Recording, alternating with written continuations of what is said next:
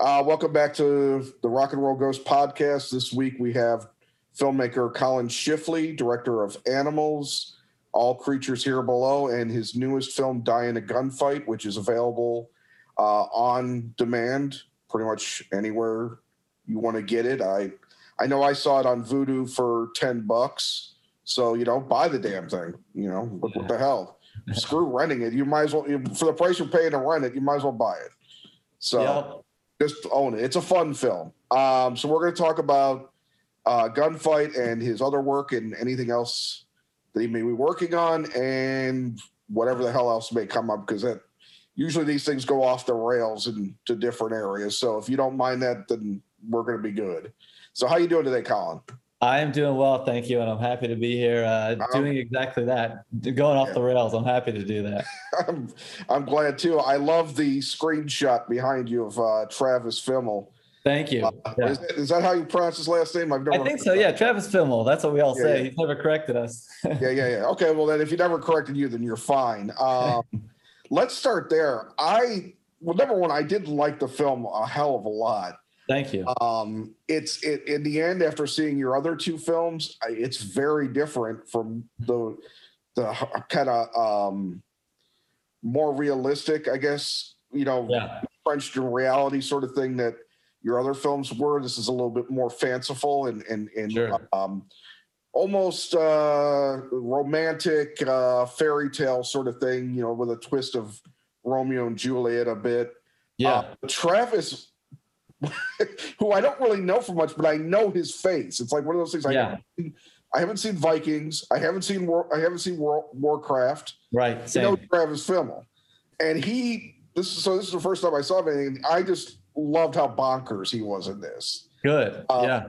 How was working with him? If I can start off with that. Absolutely.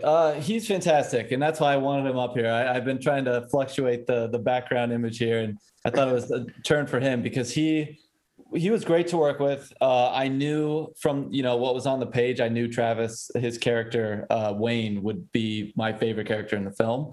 One of those scene stealing characters. And Travis is the type of guy that you want to be in that role. Cause, for me as a director, just being able to, one, ahead of time kind of prep with him about who this character is and why he does what he does. But then allowing him to throw all that out the window when we start filming and just go nuts. And he's one of those actors that kind of wants to be fearless and try things. And he'll be the first to be like, oh, that sucked, forget it. Let me go back to that.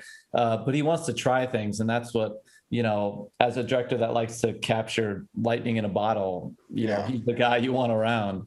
Yeah. How did you end up casting him? I mean, what was that process like? Well, casting is my least favorite part of filmmaking. It's amazing because it gets rewarding once you finally grab someone. But for an ensemble piece like this, it was so hard to have all the right pieces at the right time when you can't just be like, here's $10 million for your lead. It's like, it's got to be everyone's schedule's got to fit. And, if they're half doing Marvel movies, half doing television, you kind of have to like grab them when you can. Yeah. And Travis, I think, was one of the final pieces of the puzzle. We had Diego and Alexandra, but we needed that, he's such a pinnacle character. And I think we went to like everyone for that role. And it was always like either scheduling or, something that they just were like, couldn't understand this character. And again, that's why you need an actor who's willing to take strange risks and stuff. Yeah. But he was, the last one we went to, and I think he responded to the material in a way that, is what we needed. Someone who he likes to play more morally ambiguous characters that usually kind of lean towards trying to do make the right decision. So I think it just spoke to him, and our team, having other people cast already, I think kind of won him over, knowing that we were ready to go, and we're like, hey, we just need you for this week, whatever. Let's bring you in and we'll do it. And then he brought everything else to the table. Yeah. He's he looks like somebody else I know, a musician friend of mine. Which is weird, but one's from California, one's from Australia, but probably not that far apart. Yeah, totally. Personality and coastal. Look. Yeah. That vibe. yeah, right away he was just like, I mean, I really, you know, he comes in early enough where he makes an impression, you know, fast. Yeah. And number, you know, the main thing is that the movie itself makes an impression pretty early on. There's a lot of interesting animation. The narration's by Billy Crudup, who Mhm. I'll get into him in a second. You know, Uh-huh. that whole thing. Uh-huh. Um, it's really it's not the way the advertising kind of leads you to think. You know, the stuff I've been getting on Facebook ever since I started talking about this film, because I now Sure. get inundated with it on social media, which is Mhm. like, well, I'm already sold, so I don't know why you're selling it back to me. Yeah, I'm not your audience anymore. Um, but I got the impression it was going to be this Tarantino-esque, you know, full on, you know, violence every 2 seconds thing. And it's not Yeah. really that. It's about characters trying to figure out, you know, what they're doing and how to get to a place where they're, you know, they're satisfied in their lives Mhm. mostly. And that may sound strange to somebody seeing the preview. Um, but there is a certain healthy amount of violence in it, that's for sure. I mean, Right. there's a whole exchange with Travis and a couple of goons that sets his character off on a different journey, Yep. which is really interesting. What the idea? Most of that was from the script itself, or did you kind of take a script and kind of like say, "Hey, let's try this, let's try that"? How did you get Well, to the material, and how did it shape itself to the filming script? I suppose. sure, sure. I mean, so I got the material when I had finished. Well, I actually had Animals was done behind me here, my first film, Hmm. and kind of was getting the recognition I needed to start getting other scripts. And I got the attention of the writers of the Ant-Man films, Andrew Barrer and Gabe Ferrari, and we didn't know each other, but they liked my work, you know. And I was kind of doing my second film, which is also grounded and gritty and, you know, kind of heavy. You got to get lost in that kind of guerrilla filmmaking style. So this one, to me, when I read it, it was actually kind of on the page that way. It was very like self-aware, tongue-in-cheek, witty, and so self-referential, like very meta in filmmaking terms. Like it had this sense of kind of that filmmaking 101. I don't like to say cliches, but, you know, on purpose, like nodding to what it was Right. referencing. And that's one thing we can get into when it, you know, when it comes to how people are reviewing the film. It's kind of funny how much of that people are missing, that we're obviously aware of all the Tarantino-esque, the Guy Ritchie, the, you know, the 1996 Romeo and Juliet, all these different styles that, you know, a lot of them are from the 90s, but they also go all the way back to French New Wave stuff. All of that was on the page. And I think that's why, for me, having come off two heavy, naturalistic, gritty movies, I was like, well, this still deals with certain themes, similar themes that I love. But maybe this is a way to do it in a me to step outside my own instincts and kind of play around, just for one, just to have fun, because I just done such heavy movies. I wanted Yeah. to do something kind of flashy and for younger audiences too. Yeah. So it was there, but I just wanted to take it and run with it. But at the same time, you know, the extent of that all still was kind of boxed into how far can we go this way or this way, depending on budget. And, you know, I knew I wanted it to be stylized, but you know, how far we could push that was, you know, through the years, kind of kept going back and forth. Yeah. But anyways, yeah, so it was there. I just wanted to take it and run with it. So you got this script pretty early on, pretty a number of years ago, then, correct? Yeah, like it weirdly, it had been around 5 years before I even was making, Really? you know, Okay. directing. But then I got involved in like 2015, maybe. Mhm. And it's just one of those movies that, you know, trying to get all the pieces together and get people to understand what it was. Yeah. It was just such a challenge. We'd always have everything, then it'd fall apart, and then we'd have it all, and it'd fall apart. Yeah. So like I did my second movie, All Creatures Here Below, while I was prepping and, you know, in development for Gunfight. So it's kind of Right. weird. I was able to go make a whole nother movie in between. But Yeah. It definitely seems like that's as strange as it seems to most people. That is fairly normal. I mean, even Scorsese works Yeah. on films while he's working on films. You know, Yes. like he's all constantly, you know, everybody is always trying to move the ball forward on something, and Yep. sometimes it just never happens. And it's weird how somebody could, like, you. I remember as a kid reading about like cool ideas people were attached to, Yeah. and like they were close, and there are some instances like the Superman movie that Tim Burton Yes. almost did. Yeah. He had a cast. Yeah. You know, he had screen tests, he had Yes. production going, and it's still, even with Tim Burton and Nicolas Cage, who was extremely hot at the time, Right. it fell through. Right. You know, it's like insane. Hollywood is nuts. It is. Exactly. That's actually probably the best kind of modern example, because it's like, how this is Tim Burton and Nick Cage, all of them at the height of their career, you know, the pinnacle of where they're at, and like the biggest money behind it, and they were doing tests, and it's like, well, how, why is there always a piece that makes it all fall apart? Right. Very weird. It's well, and then there's I mean, another example is what's his name? The guy that did the Mad Max movies, George Miller. George Miller had a Justice League movie. Yeah. All figured out. Yeah, I know. You know, it blows my mind how. So if it happens on these big budget things where people are like, this is going to make money. Yep. You know, one way or another, it's going to make a ton of money. It's going to happen a lot in independent film. 100%. And I think that's something that, I mean, I'm glad you brought that up, because, you know, everyone either getting into film or people who just don't understand and are like, oh, cool. Oh, Hollywood's out of ideas. Oh, it's like, no, there are so many factors. You have no idea. It's a weird, tricky. It's like everyone says it's a miracle to get a movie made, let alone make a good movie. So it's and it's true. And it's why, I mean, it's sometimes why you see people and, you know, make bad films, because it's like, I mean, I need to work. You know? That's the other thing. It's like, I mean, that's exactly why, like, Gunfight, I love the script, and, you know, even with it falling apart constantly, I could have easily just been like, well, I'm just, you know, walking away from this because it'll never get done.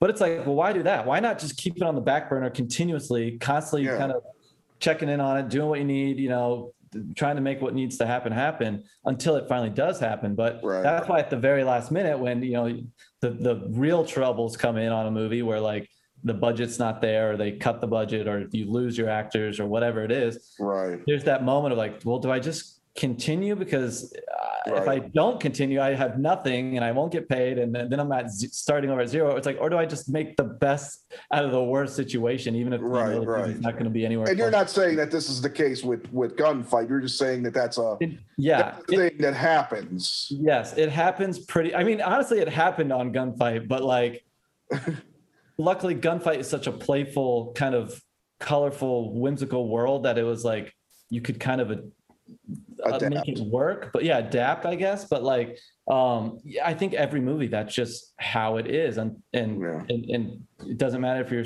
you know, Spielberg or whoever. I feel like that's why you always have these stories where like so and so is attached and it fell apart. And then he's like, I mean, I used to. I'm old enough where when I went to the movie theater, they had these little cards with ads on them and stuff. So you would see what was coming soon, and you'd read these things like, you know, and these were movies that were actually made.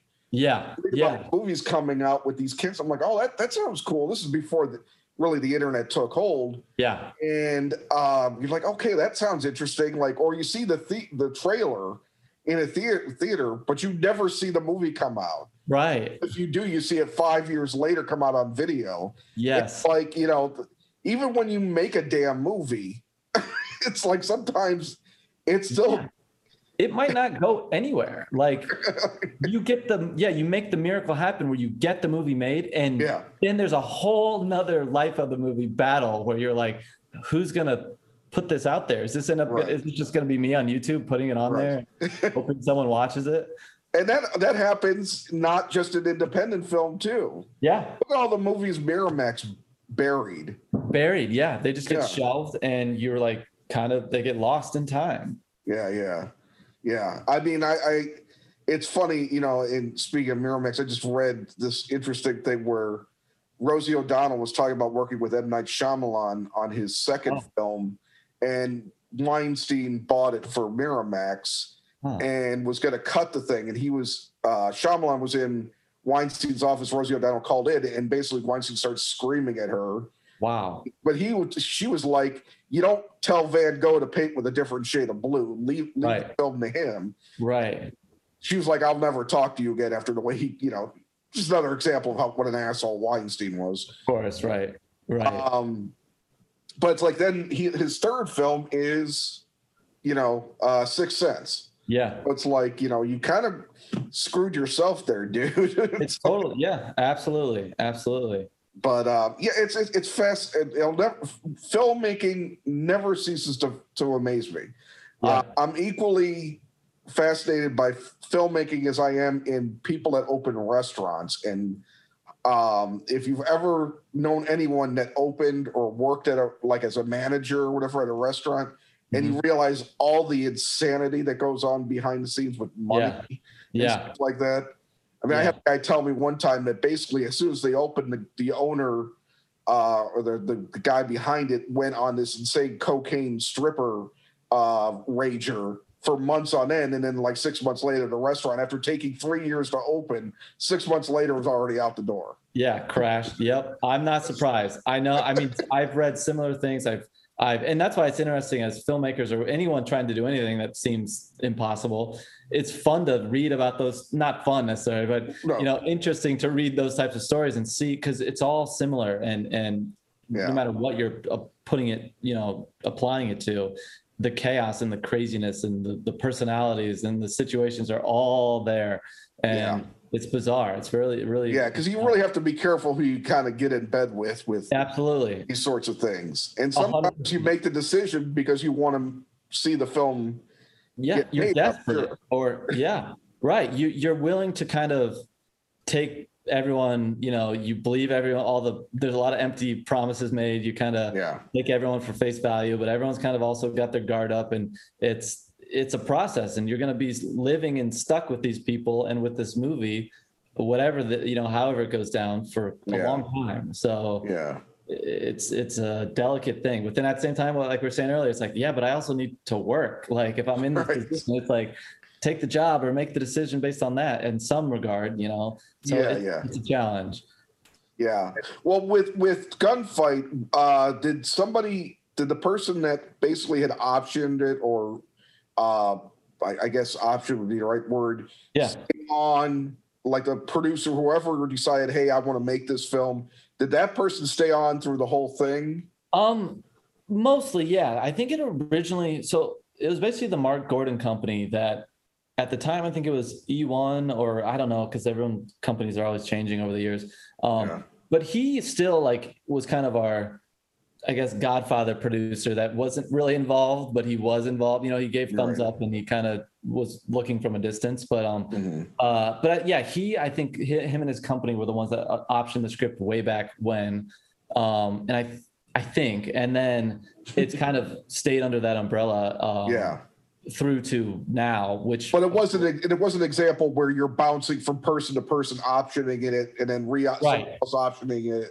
Exactly, it wasn't that, and that was more my first two films where you're like trying to just get the producers or however it's going to be funded, whether it's a production company or whether it's some independent financer. Whereas this was kind of in the umbrella of that, so that's why it's weird. It's kind of a foot in two different worlds, and I think that's why the movie was such a challenge at the end of the day, because had we had the budget that we originally wanted, which was upwards of like 8 to 10 million, even 10 to 12 million, which we came nowhere close to, that, to me is how, like, having the umbrella of a bigger company that had already optioned it, it's almost like we needed that, because we played by all the rules. Even though we're kind of shooting a really low budget indie movie, we're still playing by the rules of a bigger kind of overseer, and that to me is what was a problem, because you're like, you can't kind of be both. You can, but like that's where things get weird. Whereas on my other two movies, it was full guerrilla indie. We had no supervision and kind of we're winging it, and I think that's why it all feels a little more cohesive in that way. But yeah, it's a challenge trying to navigate that stuff, but it was good at the same time getting actors having an option under that umbrella of the Mark Gordon Company, because it made it so much easier to get those meetings and those conversations going. Right. It was like real. Yeah. Well, in the case of this film, no, I gotta say, I obviously things happen, and your budget, and maybe your schedule wasn't what you were hoping it was going to be, but Right. I think in the end, it's on the screen. Awesome. I think you definitely took the limitations or the setbacks that you did have, and you made it work. Mhm. Which is that it's a very cool film. It's very stylized. It's a very sexy looking film, honestly. So credit to your cinematographer. Yeah, thank you as well for that, because that's it's just a very cool film in general. And there were just besides Travis, I was especially impressed with Wade Allen Marcus. Yes. What I had seen on Insecure. Oh yeah. He played that's what I had known him from before, but he plays a completely different character. He's a lot cooler. He's a lot more confident, because then the character he's kind of subservient, to his wife. Sure. On the show.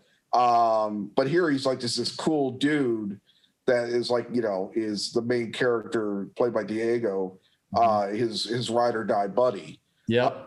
Which the hilarious animation showing how they became friends. Yes. is a lot of fun too. Good. I'm glad you like that. Cause I love that. I mean, yeah, it's funny because I would almost argue that, I love everyone. Everyone did an amazing job, and everyone, was amazing to work with. But I think just as my own viewer, as a viewer myself, I would say that the Wayne and McCool character are just something about them pops, and especially like Wade did such a good job being exactly that character, that ride or die. That there could be a bunch of spin-off comic books or movies about them in their weird adventures. I kind of always wanted them to be like the Chewbacca to Han Solo in a way. Yeah. Or like, we pitched him as this kind of, or I saw him as like the Jim Morrison kind of, or like those dressed like all those crazy people that it's almost like he's a figment of Diego, Ben's imagination. Right. Like the collection. Like his alternative personality almost. Yeah. 100%. That's. Well, I love the brunch scene where like his Diego's character's mother is trying to implore Wade's character to talk some reason into him. He was like, And meanwhile, he's also sort of hitting on his mother. That's hilarious. We kept joking about that on the side as we're filming, all the little subtleties there. That kind of just naturally came about, and with the chemistry of everyone and the playfulness of all of us trying things and wanting to make these characters kind of wacky. But yeah, Wade, I love that you mentioned that, because Wade especially, like, he's just he blew my mind in terms of just how he brought ideas and how he brought those nuances to the character, but also how he I almost learned so much from him because of he was so good with so when when you're directing a scene and you're trying to block it, and it's not always so many people just think it's the camera, where the camera placement is and whatnot, but it's such a dance between like the actors and the camera. And Wade, I swear, is the most professional, skilled at understanding where he is in the frame and at what moment and doing that dance, that I was like taking notes on the side of like, how did he know to shift like that, and it was incredible. So I think that just lends to the character and whatnot. Yeah. Well, it's the interesting thing I was just thinking about too is that much like with Baz Luhrmann's Romeo and Juliet, which there's a great deal of Romeo and Juliet kind of in Die in a Gunfight. It's impossible to not say that there's a correlation in some ways. Sure. But just like in that film, as good as Diego and Alexandra are in the film, and they are very good. I'd seen Alexandra in a couple of things before. I haven't seen Diego in anything, but they're both very attractive people, and they do very good in their roles. But just like in Romeo and Juliet, it's not DiCaprio and what's her name? Oh, Claire Danes. Claire Danes. I remember it's Harold Perrineau. Yeah. All the supporting cast. Yep. remember more. And that's kind of like a case here. And it's no disrespect to Diego or Alexandra. Sure. Just like there's no I mean, it's DiCaprio and Claire Danes. There's no way to disrespect them. Absolutely. There's the juicier roles are in the supporting cast. Yep. And so I just kind of wanted to say that just because I'm working out my own stuff in my own head. This is no, I love it. Absolutely. Go off the rails. Totally. I love it. The funniest thing I thought in the film was the fact that Diego's family's last name is Gibbon, and then there's that insane, not real moment, right? Where him and his dad basically become howler monkeys. Essentially, they put full on Gibbon on their their brunch dining room table. Yep. Where did that come from? I love that you like that scene because and just that connection in general, because so many people miss, they're watching their name's Gibbon. There's a part earlier where they're sitting there watching, or on the background there's the Animal Planet style shows on.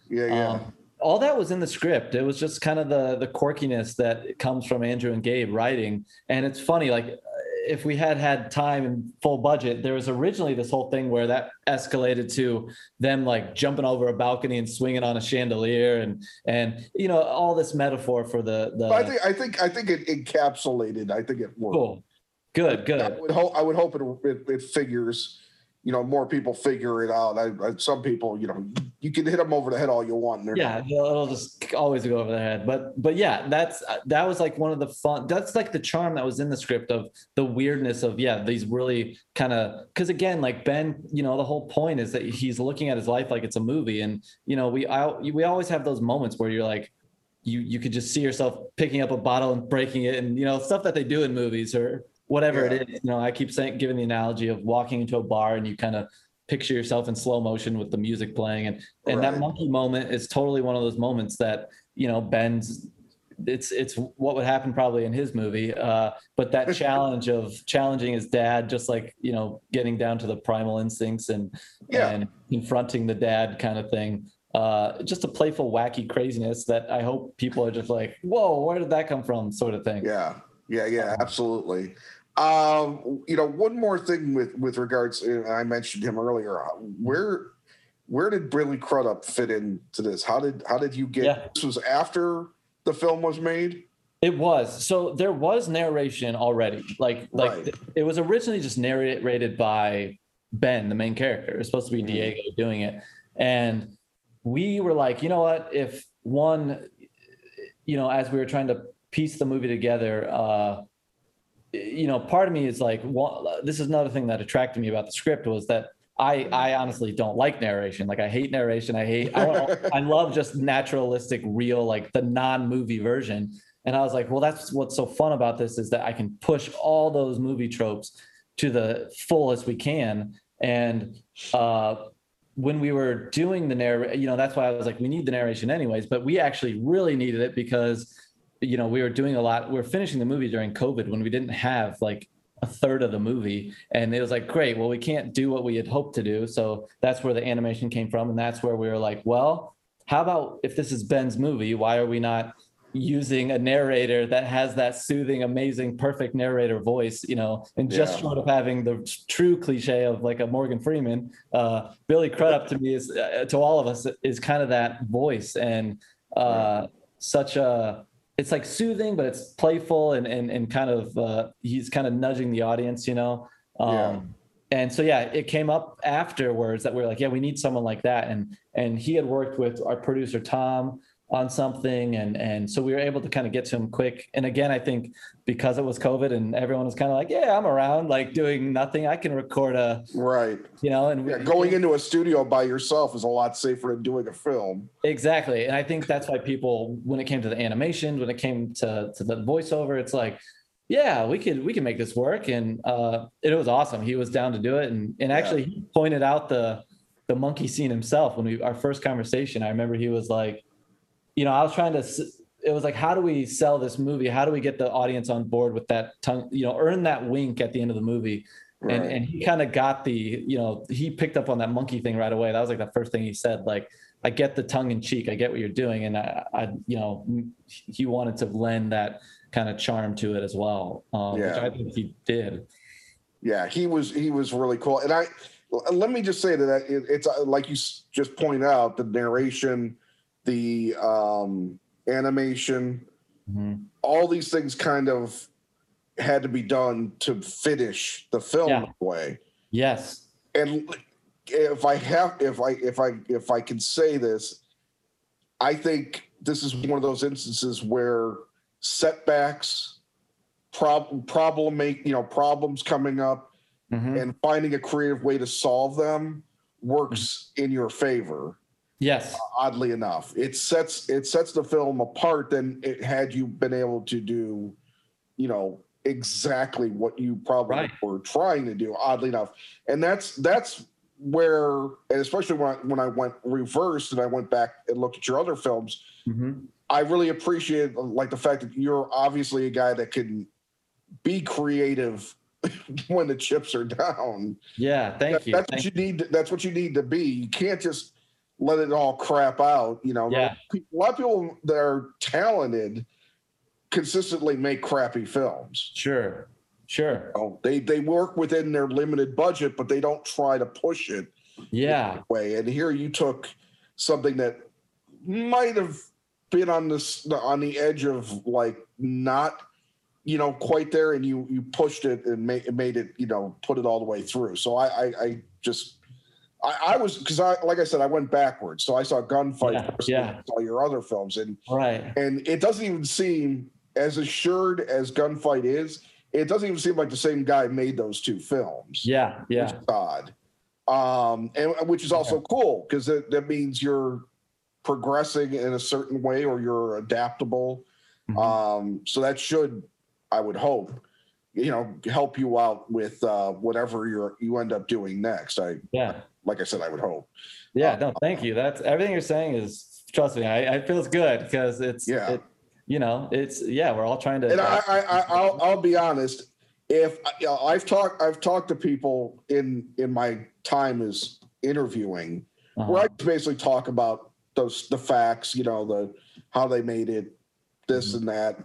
But if I'm not feeling something, I'm not going to say I'm not feeling it, but I'm not going to say bullshit praise, if I don't feel it there. Well, good. I appreciate that. So, unfortunately, that if you want to look back to my interviews, you may see me not saying much of anything about certain people's work. Right. You just keep it quiet. Yeah. No, that's fair. And that's, I think it's a thing my mother said. It taught me. If you don't have anything good to say, don't say it. That's so true, especially in our times now. It's I'm very polite. Why be cynical? Yeah. Why not be polite and be as complimentary as you can in all honesty? Otherwise, just no need to say anything. Yeah. Well, let's talk about, you're from Fort Wayne, correct? Correct. Yeah. Fort Wayne, Indiana. And then you went to Columbia College, as we were discussing in an email. Yep. So how long were you ended up being in Chicago? I was there 4 years. I did the 4 years of school. Okay. I loved it. Like, it was a perfect stepping stone for, from coming from Indiana to LA. I feel like if I would have just gone straight to LA, I would have just exploded, because it's so overwhelming and such a culture shock at first. Now it's not really, but like it's seemingly it is. And Chicago was that perfect playground to one, be surrounded by film people at film school, to know that's like, yes, this is I'm on the right path. This is what I want to do. And the film community was so cool there. But yeah, so it was only 4 years there. But what was cool is I had so many other friends doing other things from Indiana and from Chicago, all in Chicago for a few years, probably like 5 years after that. So I would always have like roots there, and I still do, but like especially those 5 years after college. And I think that's why it was so easy to go do my first film, Animals. We shot there, probably 4 or 5 years after I graduated. So I'd been out in LA for about 5 years when I did Animals, but it felt so good to go back to Chicago, knowing that I knew the ropes and had the infrastructure and the friends and the people there to help us make it happen. So yeah, Chicago, I loved it. Like, it's my favorite city of all time. Yeah. Well, I've been here my whole life. I'm looking to, make a change. But Yeah, I'm I sure. see people liking it. I especially with the time you were in, it was still pretty cool. It's gotten a little kind of That's what people say. A lot of people say that, so I don't hold It's that gotten against it. well, it's gotten phony. Oh, interesting. And I think it's a generational thing. Like I said, I'm older too. So, but Right. what year did you graduate from Columbia? It was 2009, May 2009. Yeah. Okay. All And then right. So yeah, you're still in a good period.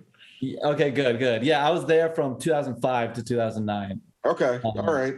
So what I mean, was it just because of the proximity to Indiana that Columbia worked out well? Because by the time you went to Columbia, the whole in the 2000s, Columbia had expanded greatly. Right.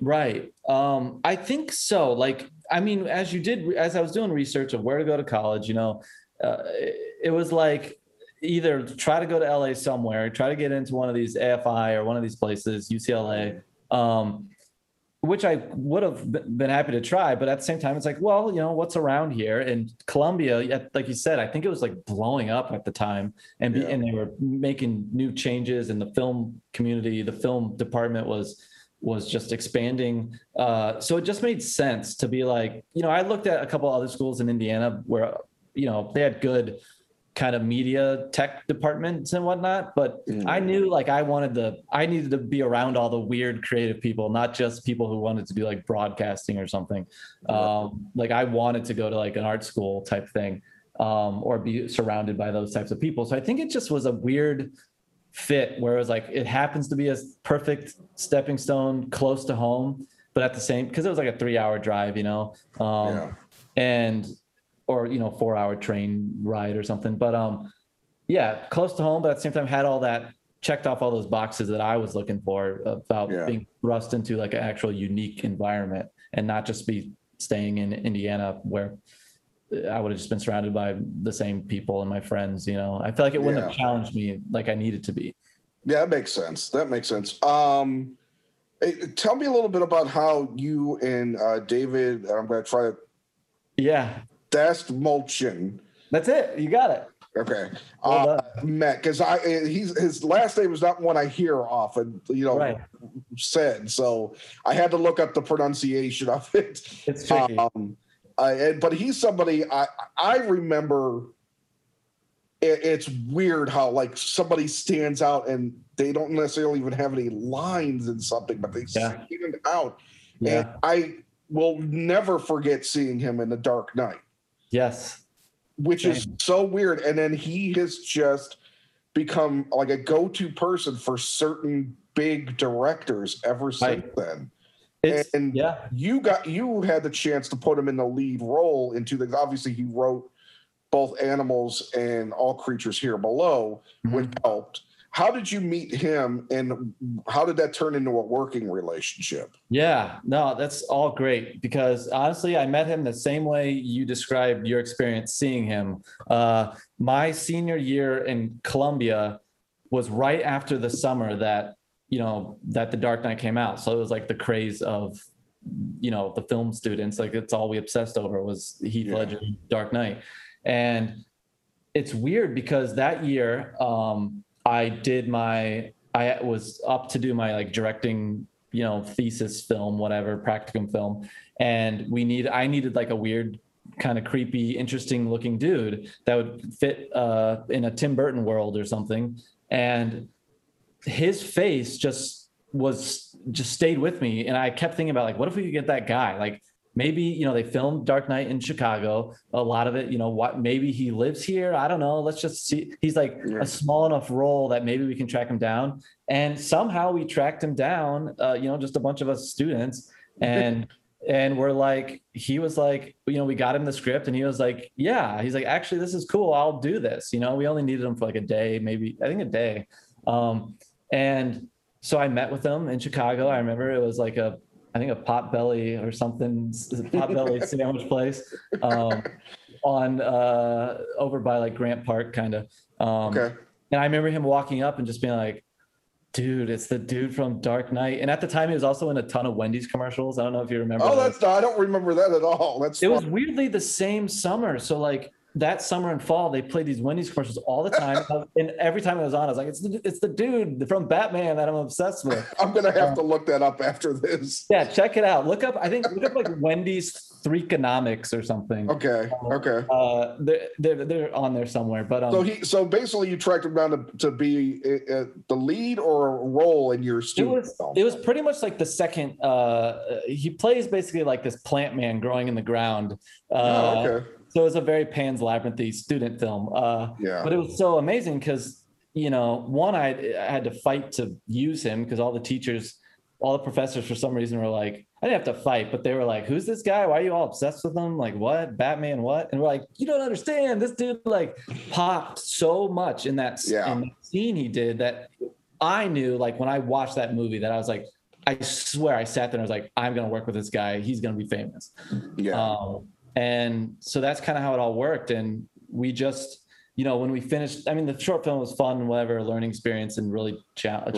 But it was amazing because, that started our relationship of like, he was like, I'm moving to LA too. And I was planning on moving to LA after I graduated. And he was like, I'll call you when I get there. And I remember being like, sure. I was like, yeah, right. Call me. But he did, like, right away. And we went and saw a movie. And like, from then on, just started, we just stayed friends and kept working together on things, even just dumb little YouTube type videos, short films and stuff, until we were ready to tackle the feature.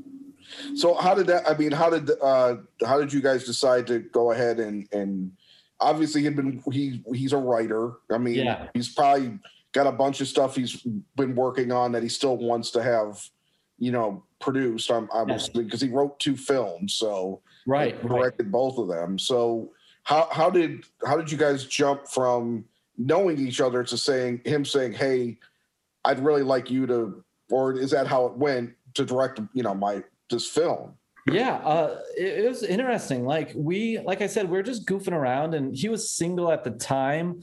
Now he's married, but I think he was kind of meeting, his girlfriend at the time, and we all just clicked really well, and we're so supportive of each other. And she would help with stuff, and we'd make these short films. And I swear it was a movie. He was in a movie that he was fine in it, but I went with him. We went and saw it, and we're all pumped. And I, for some reason, it was the first time I ever just flat out was like, I pretty much just said, like, I don't know, you were fine in it, but you do all your tricks. Like, I saw all your actor tricks, and it kind of bothered me. Like, I felt like I could see through your character to you trying to do your true. And I didn't mean it in any like mean way. But but truth.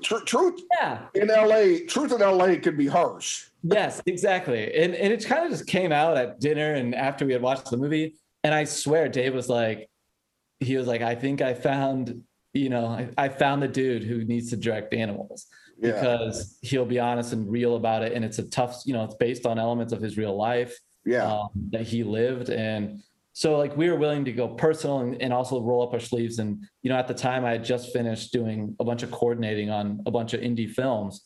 And I'm terrible at I'm horrible at coordinating. I'm horrible at like the business side of it. But I knew, and I that year of coordinating and PAing and all that stuff forced me to learn how to literally make a movie, like literally create the receipt books and all the files and set up the bank account. And so I think me talking to Dave and getting that personal with him mixed with him seeing that I was also doing I could handle the preliminary paperwork stuff. Right. Like, I think we're ready to do this. We just have to track down someone who wants to give us money and go do it. Right. But yeah, that's kind of how it all started. That's cool. And then obviously you guys worked well together that you did the next one. Yeah. Came up with. What was the difference between working with him from Animals to All Creatures Here Below? Was there anything different about your working relationship? Yeah, that's a good question. It was different because on Animals, the challenge on Animals was that even though we knew each other really well and we knew we were in it, we still, you know, it was his baby. He was very delicate, and there was a lot of clashing of never like creative ideas or anything. It was just literally the stress of it all, of like, you know, I'm much more trusting with like, oh, that'll fall into place. You know, we need those pigeons. There'll be pigeons there. We see them every day, you know, whereas he'd be a little more stressed about that.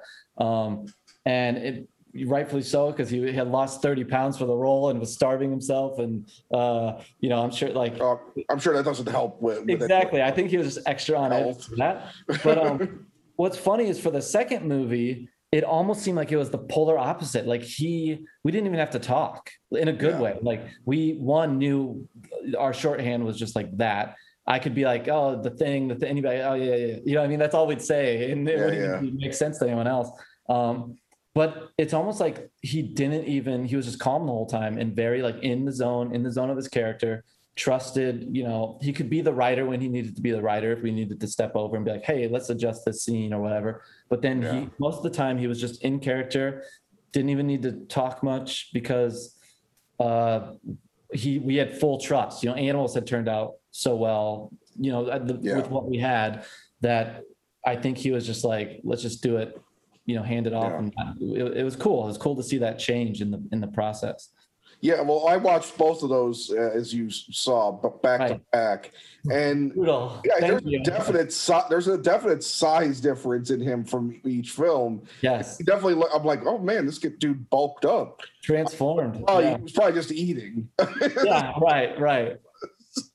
Much easier than not eating. I think that made it easy for him to play that character in regard to that. Yeah. But yeah, he wants to transform, and you know, it's cool that he writes these roles that he thinks he can step into, and lets me kind of sculpt it from there. But they're heavy movie. We call them spiritual sequels. Like we want to do a third one eventually, the Cutlass. It's a Cutlass trilogy, the Cutlass. Okay. We're like, we got to do a third one that has that same car, a similar car. Whatever that will be, we don't know yet, but definitely those are definitely like spiritual sequels to each other. Yeah, and you know, I know I wrote this to you, but Animals, I think it's going to be one of those films, not negating gunfight or creatures, right. But for some reason, Animals is going to be the one that sticks with me, because as many movies as I've seen about addiction, and as much as having experience, not with myself necessarily with addiction, but other people in my life, I thought I had seen pretty much everything. You know, it's like certain genres of film. I don't need to see another Holocaust movie. I don't need another slave film. Right. At some point, it just becomes pornographic to keep doing slave and Holocaust films. Sure. I think everything's been said. Sure. And a lot's been said about addiction, but we're still, as a society, we're still moving towards even remotely understanding and empathizing with addiction in our culture. And it's gotten worse. Yeah. Especially since COVID, addiction has gotten far worse. Skyrocketed, yeah. Yeah. So I was amazed to see how differently it was handled in this film. It's just really weird because like the time frame that you were here, and probably maybe I don't know David's story necessarily, but maybe even around at the same time that he had his issues while he was here. I had a former close friend that was a severe addict, and our relationship ended up going to shit because of it. And it's like, you know, and I have to imagine you know, there's a certain empathy that I have for people because I got my own issues, but yeah, we all do. I know I'm a step away from being a drug addict or an alcoholic if I let myself be that way. You know what I'm saying? Right. You know, I mean, I have like a lot of tendencies. But it was just amazing to see something different about it and handled differently, and even end on a different note. It's rather ambiguous. You're not sure if the one character ends up going where they're supposed to be, where they say they're going or not. Right. The thing at the end that happens. I don't want to ruin it because people should check it out. And if you want to check it out and you don't want to pay for it, if you could download Tubi, it's on Tubi right now. Yep. And I would say it's $8 on Vudu. Buy it. Thank you. Yeah. Just the way it ends so ambiguously, you're not sure if both of them are going to stay with each other, if they're going to drag each other down back to where they were again, the whole bit. But it's so graceful how it ends that it even if you don't know, you're still left with enough optimism that maybe something good comes to these people. Yeah, good. That's your analysis is so spot on with at least how I view it. Of course, it's up to interpretation, but like that's how I saw it. That's how that ambiguous. Like I hope there's like I didn't want you to walk away feel like you just got beat over the head, like watching Requiem for a Dream or something. Right. Where you're like, no, there's something hopeful here. There's that glimmer of hope if you can. It could happen. It could because a lot of people do come out of it. Yeah, you can if you get the right people around you and the right, like I think. Well, whatever. We don't have to. I don't want to ruin it either, I guess. But it's too special of a film to delve into. I just like in all creatures. I wouldn't. The reveal in All Creatures is like, holy shit. That's awesome. It's not it doesn't hit you over the head either with that. Well, yeah. That's what I'm considering. Yeah, right. Well, I didn't even mean to do this. Everybody that's seen the film knows that. What we're talking about. The joke. But yeah, Animals is just the way you shot Chicago in a different way than I've ever seen Chicago. Because, okay, so I say this sometimes. You know that I told you that I'm writing something, and I'm writing something set in Chicago. And my intention is, if it ever got filmed, which who knows, right. Be hopeful. I would not want to go to the usual places. I wouldn't want to see I wouldn't even hand to God, I wouldn't even have a Chicago Cubs logo in the film if I could avoid it. Avoid it. Yeah. Number one, because I hate the Cubs, but number two, because it's a cliche, showing Wrigley, showing the Sears Tower, and still the Sears Tower to me. I'm that old. I agree. I'll call it that too. All that stuff. It's like, but you manage to show, especially you show an area, you go into the South Side a lot, where I do Uber driving, and I drive from the South suburbs into Chicago a lot, and I'm in the South Side all the time. I grew up right at the tail end of the South Side of Chicago in Blue Island, which is like the closest suburb to Chicago, technically.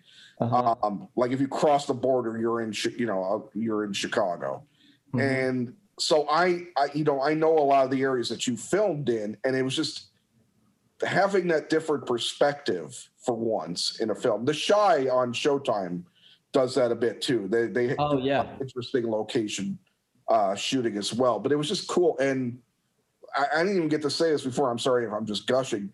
The scene with the cops is unlike any scene with police I have ever seen in my life. That's awesome. I love that. It's like, it's so matter of fact. It's both, you see both the good and the bad instantly in those two cops. Sure. Absolutely. I think they're trying to do their job, right? They're really fucking pissed off at people. That's exactly it, and that was like some of the beauty of the naturalism in the script that Dave had experienced, and that scene. That's why I wanted it to just feel matter of fact, as if the camera operator doesn't even know what to film, and they're just like, it's all full gray area where you see both sides. You're just like, gosh, this is a mess, It's not the black and white. And that's what I wanted for the whole movie. It's not like this. The world is not black and white, like they're not good or bad. It's just like they're trying to figure out the situation. Right. And that's what I loved about it, and what I wanted it to feel like, just so naturalistic. And so I'm glad you like that scene. It's one of my favorite scenes. Yeah. And we could get into a whole tangent about that, but right.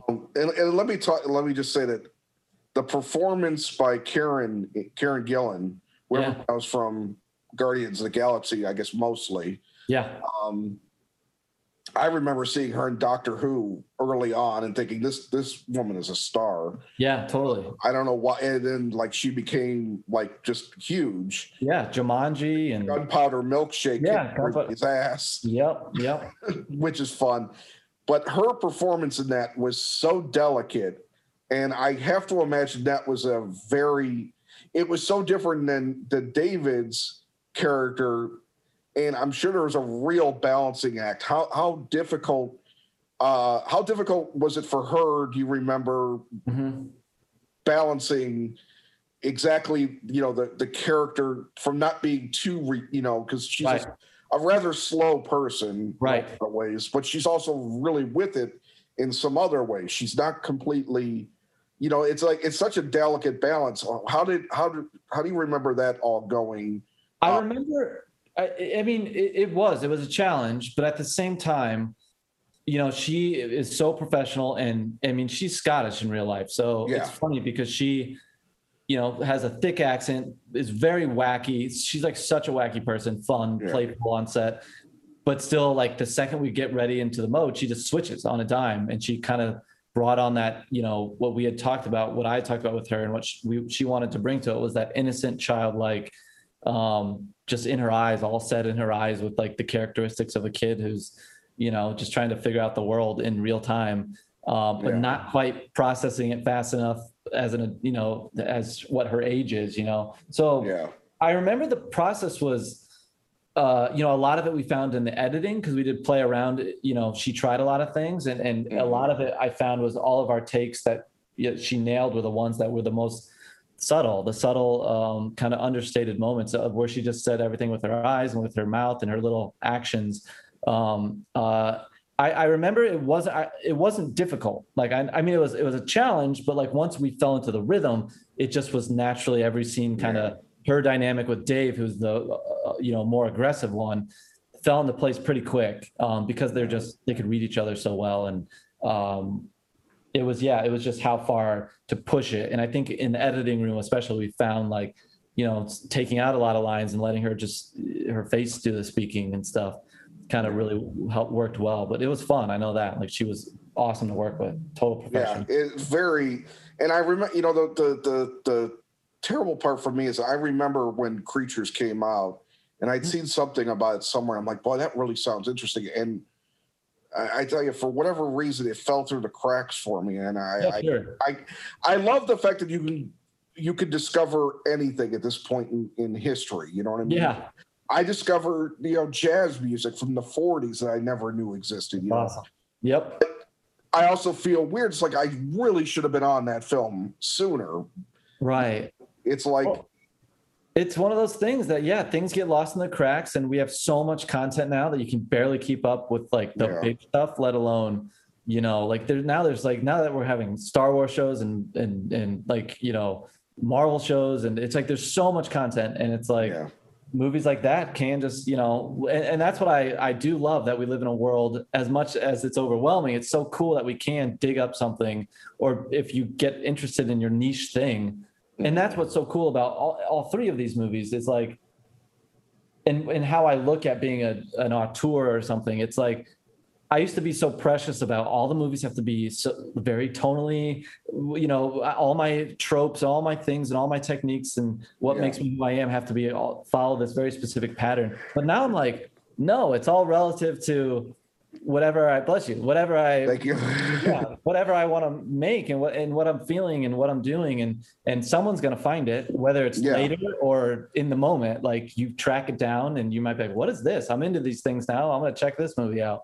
And that's what is helpful, I think, about hopefully the longevity of certain, our movies, is that, especially if my career can keep progressing and I make bigger movies, which I want to do, I hope people will look back and be like, well, what is All Creatures? What is Animals? What is Gunfight? What are these things? Right. So I know, I love that too. Like, we can go track down anything and everything.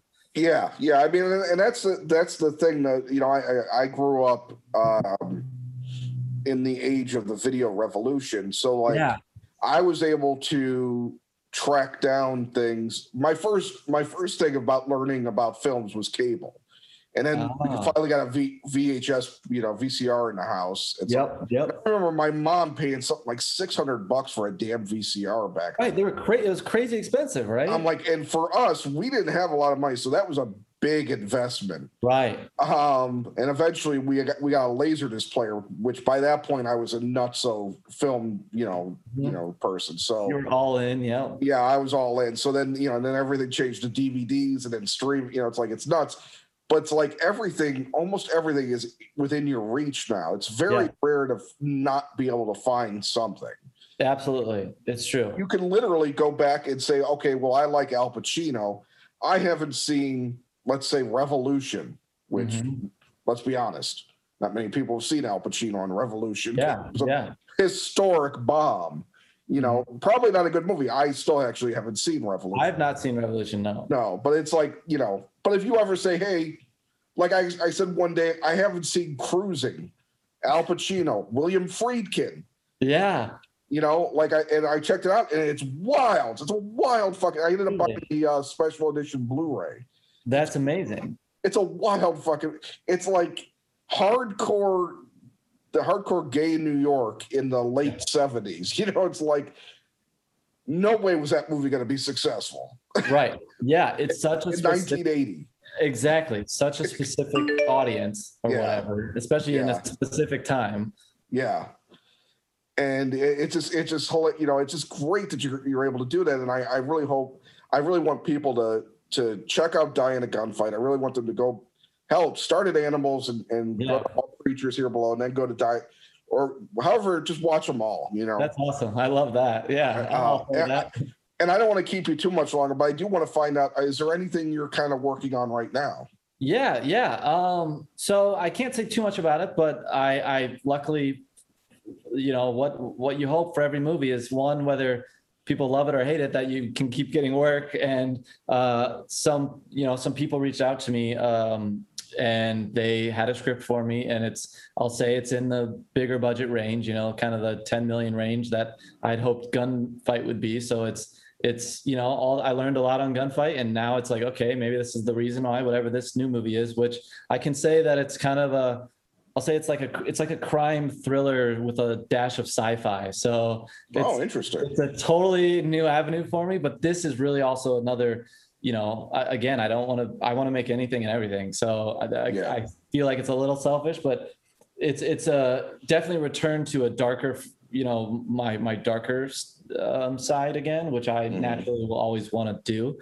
But what I love about it is that it does have some commercial appeal in the sense of like those crime, you know, thriller, like a thriller that kind of has those futuristic elements, like I don't know if you saw Ex Machina or a little bit of Looper in there, a little bit of, you know, these movies that you see why they're stepping stones to someone making a Star Wars movie or whatever. So that's kind of what I was looking for, but I wanted it to be sophisticated and kind of Fincher-esque. So that's generally, I know I'm kind of beating around the bush. You're not there yet. It's not all. It's coming together. Are you signed on it, or are you working towards signing on? I actually am signed on it. So I can't say that. But it's been luckily the last kind of few months of figuring that, you know, I've kind of been luckily getting Gunfight out there while I've been secretly doing that, and that's what I mean by it felt good to, you know, that Lionsgate was excited about picking up Die in a Gunfight and distributing it. It got the ball rolling on all the other conversations that I was having and trying to very good for new movies. So yeah. And I think Gunfight definitely gives backed up by Creatures and Animals gives you, it's more of a selling card, I think. So sure. I'm excited. I'm very excited for you, and I'm obviously excited to see what the hell this movie is. Yeah, no, thank you. I can't wait to find out more about it. But all right, well, let me, as we talked about before, let me sign off with you. And everybody's got to just, if you have Vudu, go to Vudu, buy Animals. It's like $8. Creatures is 10. Gunfight is 10. $28. You get 3 awesome films. Thank you. Maybe don't watch all 3 back to back, you know, essentially like I did. You might not have the intestinal fortitude to watch Animals and Creatures back to back. Right. But I'm weird. But they're worth you checking out and worth you purchasing, and anything to give Colin's stock a little bit of a rise, that would be great. Thank you. Colin, thank you very much again for taking the time. I wish you the best of luck, and I hope you have a great rest of your day. I appreciate it. Thanks for having me on here, and good luck with everything you're doing. I appreciate it. Thanks. Yep. Thank you. You too. And then cut. Okay. Sweet. So again, thank you for doing this. Yeah, man, I love these conversations, so I love it. Appreciate it. Yeah, I hesitate to do this because I'm not normally this person, so I'm just gonna say it. It's fair. Go for it. If there's a way, because I'll be honest, it's an uphill battle trying to get people. Yeah. Quite honestly, and the weird thing is, like, you know who Peter Siegel is, the director of Naked Gun 33? Yeah. He's got this show called Heels coming out on Stars about the wrestling environment, right?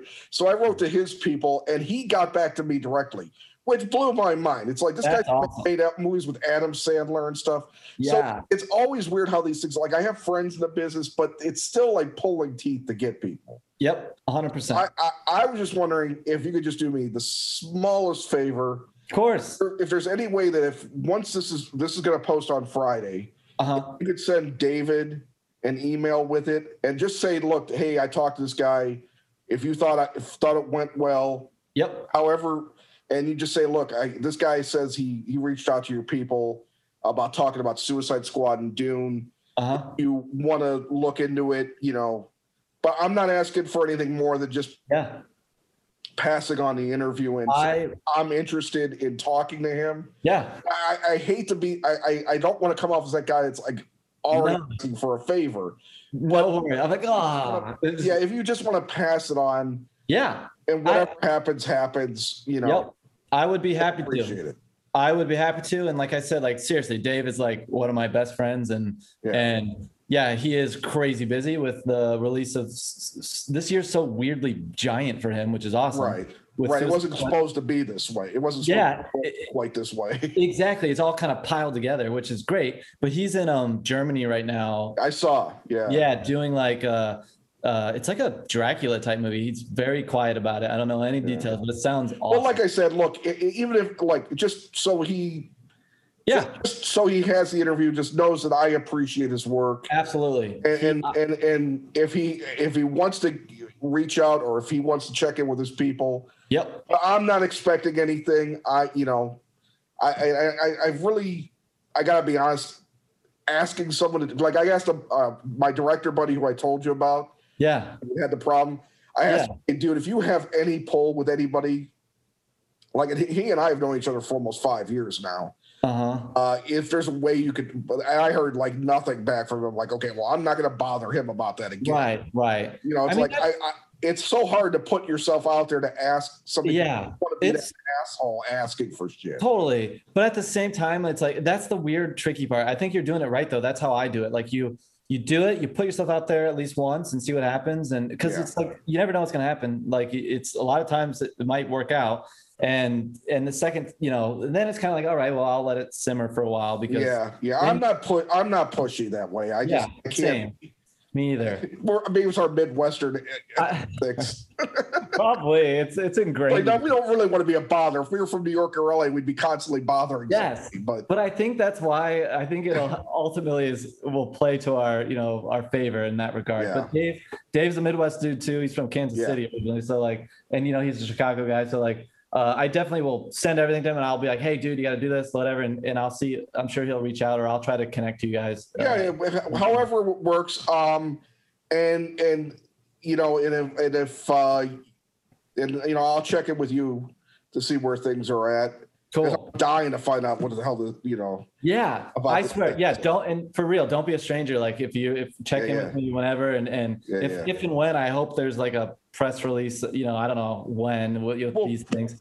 You'll figure it out. And if you think about it, when you actually can announce something, if it doesn't get picked up everywhere, just let me know about it. Will do. I will, for sure. All right, man. Sure. All right. Well, I'll be in touch. I'll send you the link when it's up on Friday. Great. And I really appreciate you taking the time. And it's a real thrill, because I'm really happy that I got to see the other two films before talking to you too. Me too. Honestly, I love how it worked out. I'm glad we could pause for a second. You could watch them, and I think it made more for a conversation, and hopefully for future conversations. Now we can definitely keep exploring everything that's been being worked on. So I appreciate it. I really do. No, I thank you too. All right. Yeah. Well, I won't take up any more of your time. You have a good rest of your day, dude. You too. Yeah. All right, take care. All right. Bye. Take care. Bye bye.